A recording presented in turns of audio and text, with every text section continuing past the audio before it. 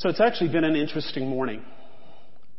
Started this morning about a little after 4, doing breakfast with the guys in room in the inn. I got back to the house about 6 o'clock, and I was looking over the notes that I made for our sermon this morning, and God began to say, well, the outline's good, but you need to change a couple things. I hate it when that happens. I hate it when that happens. But we're just going to go with it. Davis, the slides, in the way that the slides are, they're not changed, so we'll be good. Our scripture reading this morning is from Mark. And it begins this way. After 6 days, Jesus took Peter, James, and John with him and led them up a high mountain where they were all alone. There he was transfigured before them. His clothes became dazzling white, whiter than anyone in the world could bleach them. And there appeared before them Elijah and Moses, who were talking with Jesus. Peter said to Jesus, "Rabbi, it is good for us to be here. Let us put up 3 shelters, one for you, one for Moses, and one for Elijah." He did not know what to say. They were so frightened. Then a cloud appeared and covered them. And a voice came from the cloud, "This is my son who I love. Listen to him." And suddenly, when they looked around, they no longer saw anyone with them except Jesus. As they were coming down the mountain, Jesus gave them orders not to tell anyone what they had said or what they had seen until the Son of Man had risen from the dead. The word of God for the people of God. Thanks be to God. Let's pray. Because of me or in spite of me, O God, may your word be spoken. Speak to us and transform our lives this day and every day. In Christ's name. Amen. Many churches don't recognize this day. Transfiguration Sunday, even though it appears on the liturgical calendar, many churches just kind of go past it because very, very soon we're going to enter into the Lenten season. So we've just got to slide into Lent. But I believe that Transfiguration really sets up our opportunity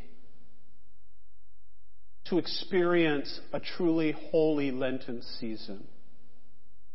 So think about what's going on in the lives of these disciples of Jesus. They had heard not too very long before this that Jesus was going to die and be resurrected. They understood that things were not going to be the same. And Jesus said, "Look, I'm going to be with you always." And as much as we want to believe that, or they wanted to believe that, because you see, they had journeyed with Jesus. They had seen him perform miracles. And now Jesus was taking them to a new place. He had told them that he would always be with them. Maybe not the way that they were experiencing it, but that he would be with them. But I believe that they probably still had preconceived ideas of what that was going to look like. In the post-resurrection stories, we hear one of the followers of Christ say to Jesus, "You know, Jesus was supposed to be the king. He was supposed to be our king and free us and give us a new place in the kingdom. But he's dead."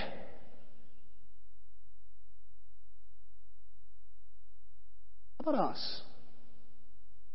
Do we have preconceived ideas about who or what Jesus is supposed to do? So Jesus takes these disciples, these apostles, to the mountain. And what happens in that mountain 6 days after the conversation about suffering and death? Well, something It's hard to say, except by repeating the words that are written by Mark here. It says that he was transfigured. He was changed before them. The Greek word here is metamorphosed, which is where we get the word metamorphosis. You know, like when a worm goes into a cocoon and becomes a butterfly. It's changed. The Bible says that in their very presence, Jesus was transformed, transfigured into something that they had not seen before. What they were used to seeing, they no longer saw. And something that they hadn't seen suddenly became evident to their frightened eyes. And what was it they saw? Well, something that is hard to describe. First of all, there were these two other guys there. Mark said that it was Moses and Elijah. Now, how did they know who they were?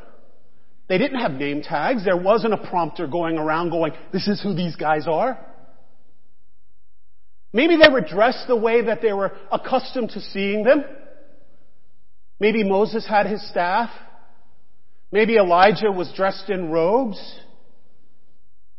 Or maybe, just maybe, they just knew. Have you ever experienced something from God and you just knew that it was from God? You knew that you knew that you knew it was from God? One time that happened, well, many times that's happened to me, but one time in particular I was sharing it with someone and they said to me, well, how do you know it was from God? It could have been from anybody. And I went, no, it was from God. I know it was from God. I went, well, prove it to me. I couldn't, except to say, I knew in my heart of hearts that God had come and given me that experience. Now, the interesting thing about these guys is that really we don't hear a lot about them in Mark's gospel. It says, Mark says that they were talking to Jesus. You see, I think that was probably because this experience for the three weren't about Moses and Elijah. They were, I'm almost afraid to use this word, but they were props per se to point to the one who was the main player. They were there to point to Jesus and who Jesus was. Moses and Elijah may have been there to be representatives of the law and of prophecy, to help them understand that Jesus was the completion of the prophecy, that He was the one who was prophesied, and that He came to share a new understanding of what the law was about. Jesus ushered in a life and an experience of grace.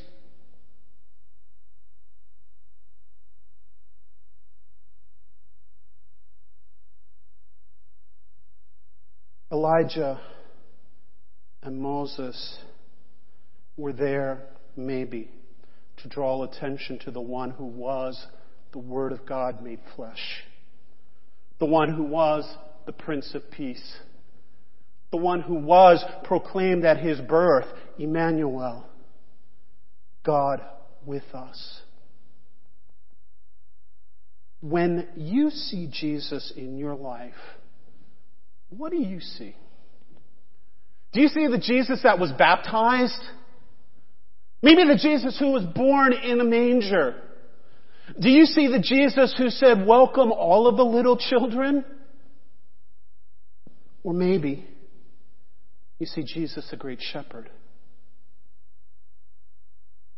Can I encourage you that all of those are appropriate? All of those are okay images of God. Jesus can be transformed in our lives. He can be transfigured in our lives in ways that we need to experience Him right now.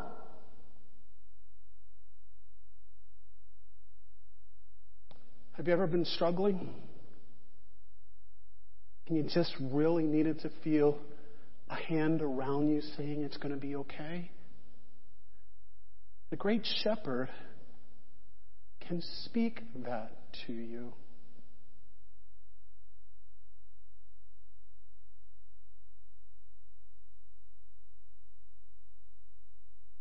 But how do we respond? Now, in this gospel lesson today, I find it interesting because the three of them looked at Jesus and said, "Master, this is a good place. This is a great place. Maybe we should build 3 tents, one for each of them, Moses and Elijah, and one for you. And maybe we should hang out here." How many times have we wanted to do nothing except sit in the presence of God when when God was telling us to go out and be the presence of God in the world? It's easy for us to sit and do nothing. Well, we're not doing anything. It's easy for us to experience and bathe and just be filled with the presence of God. But it's harder to take that out into the world. Isn't it? But that's exactly what God is calling us to do, I think.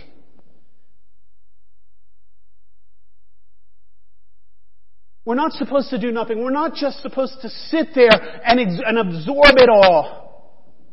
And one of the other gospel lessons, it says, no, we can't do this. We've got to go out back. But when we see the transfigured Christ in our lives, we want more of it. But my friends, can I remind you that as we receive more, God wants us to give more? That's why we're called disciples.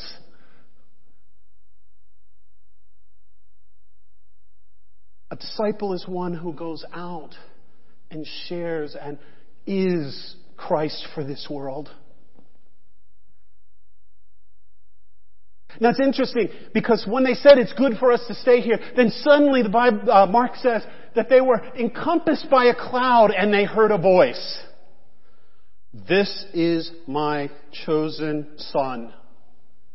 Listen to him." Now this harkens back to something else, doesn't it? We began this journey leading up to Lent, remembering the baptism of Jesus. Do you remember what happened at the baptism of Jesus? He came to the water, John baptized him, and then what happened? There was a dove and a voice, and the voice said what? "You are my son, my beloved. With you I am well pleased." The people heard once again, Jesus was the Son of God. And He was pleased at what He was doing. There was an affirmation that as they followed Christ, that they should be listening and learning. Challenged with some of the realities that Jesus had shared. The disciples, the followers of Christ, were struggling. And once again, I believe it was this transfiguration that was a reminder of all that they had seen Jesus do. It called them to remember exactly who Jesus was and what Jesus wants. It challenged them to act on this word by using Christ as an example. "This is my chosen son," the voice said. The voice of God said, "This is my son. Listen to him."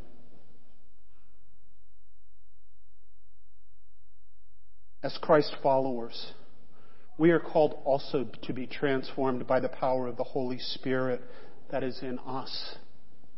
I believe time after time after time, God speaks to us saying, "You are my son. You are my daughter. You are my chosen one for this situation. You have been changed. You are being changed. Go and be my word in this world." We are called to be the hands and feet of Christ in this world that is struggling. We are called to be the voice of Christ in this world that is struggling to understand what it is that God wants for us. We are called to be the compassion of Christ and to be agents of justice in a world where justice is not prevalent. We are to be the agents of love in a world where it is sometimes hard to find love. We are to be agents of truth, where truth many times is perverted.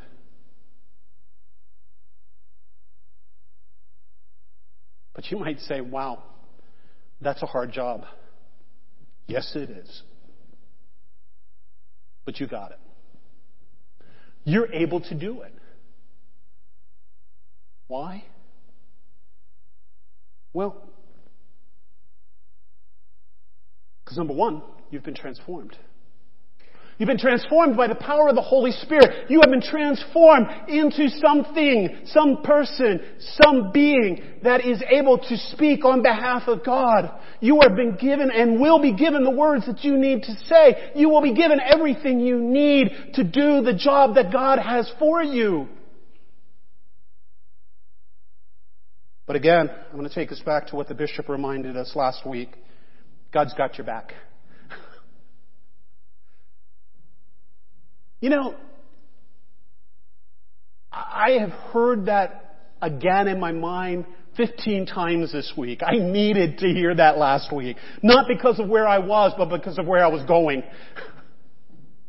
I don't know about y'all, but this was a weird week. This past week was a weird week in my world. And in the places that I was struggling, I needed to hear those words again. God's got your back. But you know, Bishop McAlelly reminded us of something else. It's not that God's got your back. God has always had your back, and God will always have your back. I mean, isn't that a cool thought? In this transformative time, when Jesus was transfigured and as he shared with his disciples as they were going down the mountain, I can imagine kind of what was going on in their heads.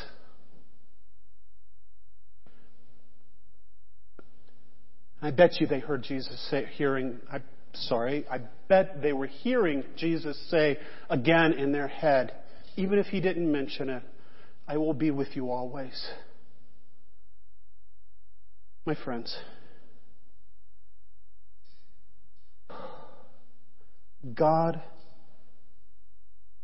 has a plan. Sometimes it's hard for us to see. These disciples knew that they were part of God's plan. They knew that they were chosen to be part of the transformative power of Christ in the world. They knew that they had a job. As Christ followers, we also have a job. We have a job to do all that we can do to be instruments of love. Transformative powers of grace, of justice, of presence. We are called to be a positive voice in a negative world. And yes, it's going to be hard. But only Jesus can help us do that. You can try to do it on your own. You can try to think through it. You can try to reason through it. You can try anything you want through it. But by Jesus only will it be possible.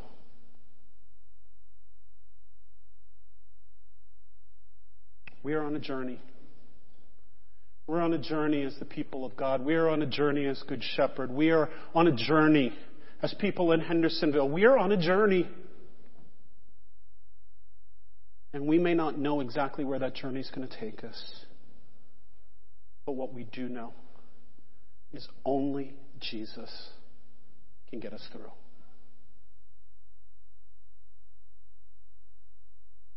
I don't know what your week's going to be like.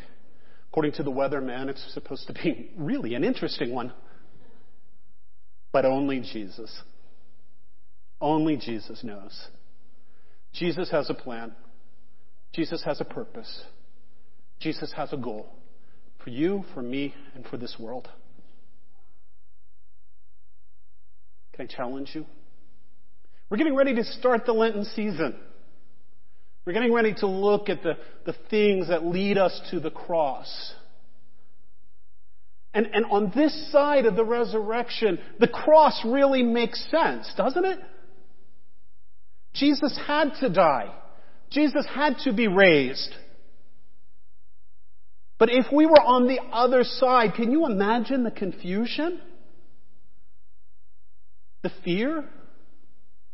The challenge of the followers of Christ?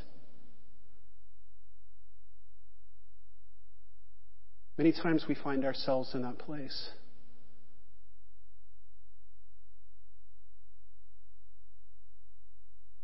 But remember, Bishop McAlilly's words, God's got your back. God will have your back. But remember that we only do this only through Jesus. May that be so in your life. And in my life, in our lives as we celebrate together. So be it. Amen.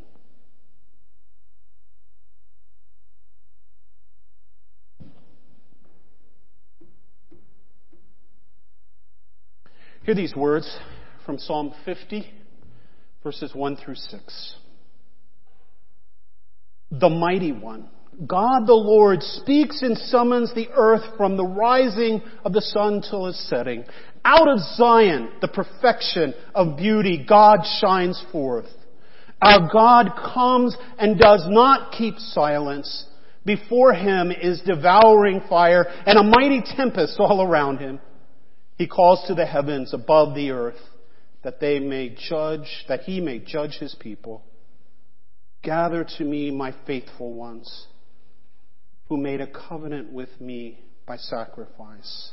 The heavens declare this righteousness, for God himself is the judge.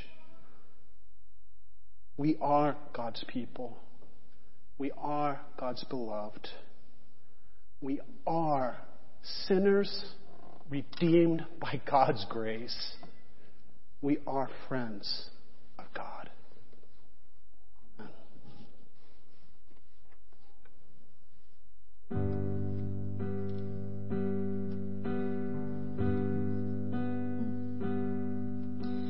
Jesus, friend of sinners, we have strayed so far away. We cut down people in your name, but the sword was never ours to swing. Jesus, friend of sinners, the truth's become so hard to see. The world is on their way to you, but they're tripping over me. Always looking around but never looking up. I'm so double-minded. A plank-eyed sage with dirty hands and a heart divided. Oh, Jesus, friend of sinners, open our eyes to the Lord at the end of our pointing fingers. Let our hearts beat, let thy light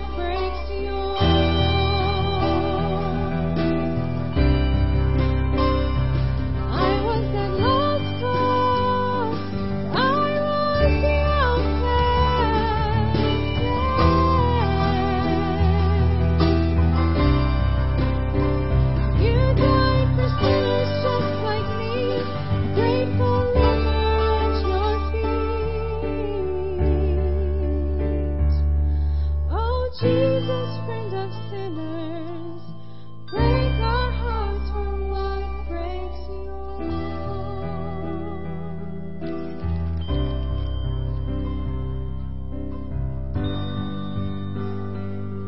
So this morning, our GSUMC kids reminded us of a very important thing, at least it's what mine says. It says, Jesus loves you very much.